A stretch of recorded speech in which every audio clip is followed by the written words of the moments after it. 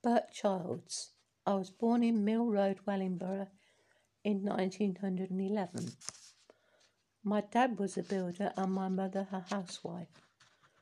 We moved to Findon in 1921 and we lived in Wellingborough Road, where Buds and Blooms are now. I learnt the apprenticeship skills of building and my pay was 5 shillings for the first 2 years of apprenticeship. I then spent 2 years as an improver and my pay increased by 2 shillings. I left school at 14 and qualified when I was 20. I had to pay for my own clothes with the money I earned. I went to Wellingborough Technical College 3 nights a week after working during the day and studied building quantities, general building and maths. We had a gang of builders in Wellingborough Road on land where Minnie's shoe factory had stood. The factory was burnt down when I was about 17.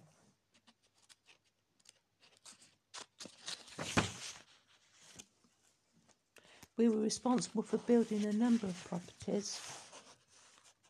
There used to be 6 butchers here, and I think that Shelton's had 2 butchers. They also owned a slaughterhouse in Regent Street. I recall that Stanley the postman lived in Lime Tree End. I think that they had bought Findon Hall as an ecclesiastic retired parson's retreat. It stood empty and deteriorating for years. Wartime memories. I remember making blackout frames when Chamberlain declared war September 1939. We used packing case lining and we put heavy line curtain at the windows. We used to have air raid wardens walking round telling you off if you smoked a cigarette in the street. I was first stationed at Inverness, Lord Lovat's castle, and was in the Royal Engineers.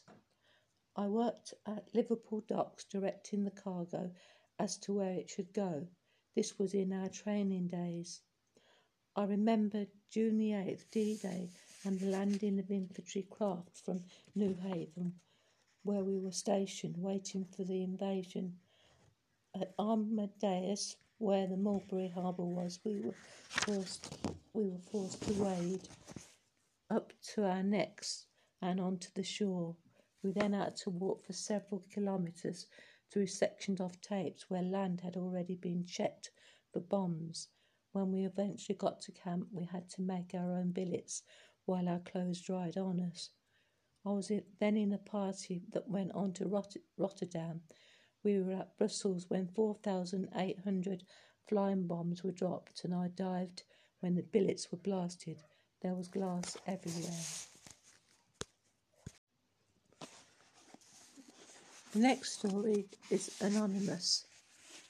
Some of our neighbours included Ma Berwick, E.T. correspondent, Mrs. Main, then Mrs. Bollard, Mr. Wheatley, who had 2 daughters and a son. We lived in the same house until I was 14. I went to Findon Infant School, which is now the junior school, then on to Wellingborough Road, which later became a secondary school. I remember that the headmaster was the Captain Sutton. I also remember dancing around the maypole and the May Queen being crowned. I went to Sunday school at what is now Dr. Spencer's house, and the boys went to the boys' school. We sometimes had to go to church from Sunday school.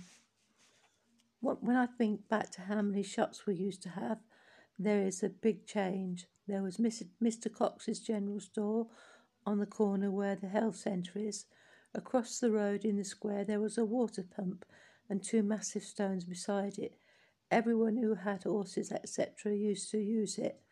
Mr. York, the blacksmith, as well as Mr. Dawson, had premises in Wells Street. I remember Mr. Dawson beating the anvil and singing at the top of his voice. He was really pleasant. My parents had a small holding during the war, and I worked for my dad in Thrapston Road. He kept all manner of things, including pigs, calves, hens, rabbits, dogs and cats. In those days, people were registered with us for eggs. The police called every month to ensure everything was legitimate. I enjoyed doing the work. There were 2 stone cottages and Chamberlain's lived in one. Where Halifax is now was a sweet shop owned by Mr. Gallop. He was a really big man.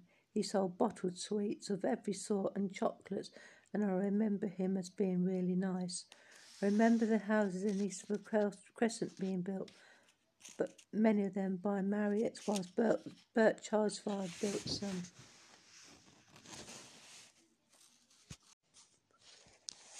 Miss Wilson.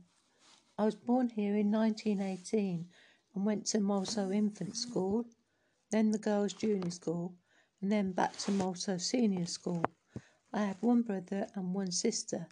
My dad worked as a shoe operative at the Co-op, which was then at the bottom of Obelisk Road. We always respected our parents, and I feel that we had good parents. We had to go to Sunday school, and I was a Sunday school teacher later on. We always had a week away at the seaside every year.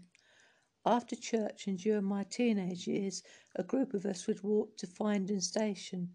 A few trains would stop there at that time. I had happy days at Sunday school. A treat would be a parade around Findon. Afterwards there would be sports in Station Road. The old prize brass band played in the evenings, and Mr. Remington was the conductor. My time in the Entertainment Society started in the junior dancing group, and I belonged to this for a number of years. Again, they were very happy times. Mum stayed at home to care for us, and this was the usual thing to do in those days. Very few women went out to work. During the war, I was a member of the Women's Land Army, and I used to be up and at work by 6:30, and during harvest time. We would be working until late in the evening. I enjoyed the Land Army, and I felt I was doing my bit for the country. We used to keep hens to supplement our living. When war was declared, we carried gas masks to Sunday school, and they were kept in a cardboard square box. I remember planes going over when Coventry was bombed. Findon Entertainment Sunday school service was resumed after the war to try and build things up again. Hurst Cuttle's band used to play down at the Star Hall every Thursday night. We also used to play badminton in the Star Hall. We used to go to the pictures in Wellingborough on a Saturday night. Buses ran much later in those days. I feel that pavements were much tidier in those days, and litter is more of a problem now. It is sad to see shops closing here. Traffic is heavier now, and I feel that we could really do with a bypass. I'd far rather keep our town as it is than build houses on our outskirts. I think that we have a good variety of things happening, including over 60s, Darby and Joan, Brownies, Rainbows, Tingdean Entertainment Society, Ramblers, Town's Women's Guild, Women's Institute, Cricket Club, Football Club, Darts Team, British Legion, Tennis Club, Keep Fit, Yoga, Line Dancing, Pilates and St John's Ambulance.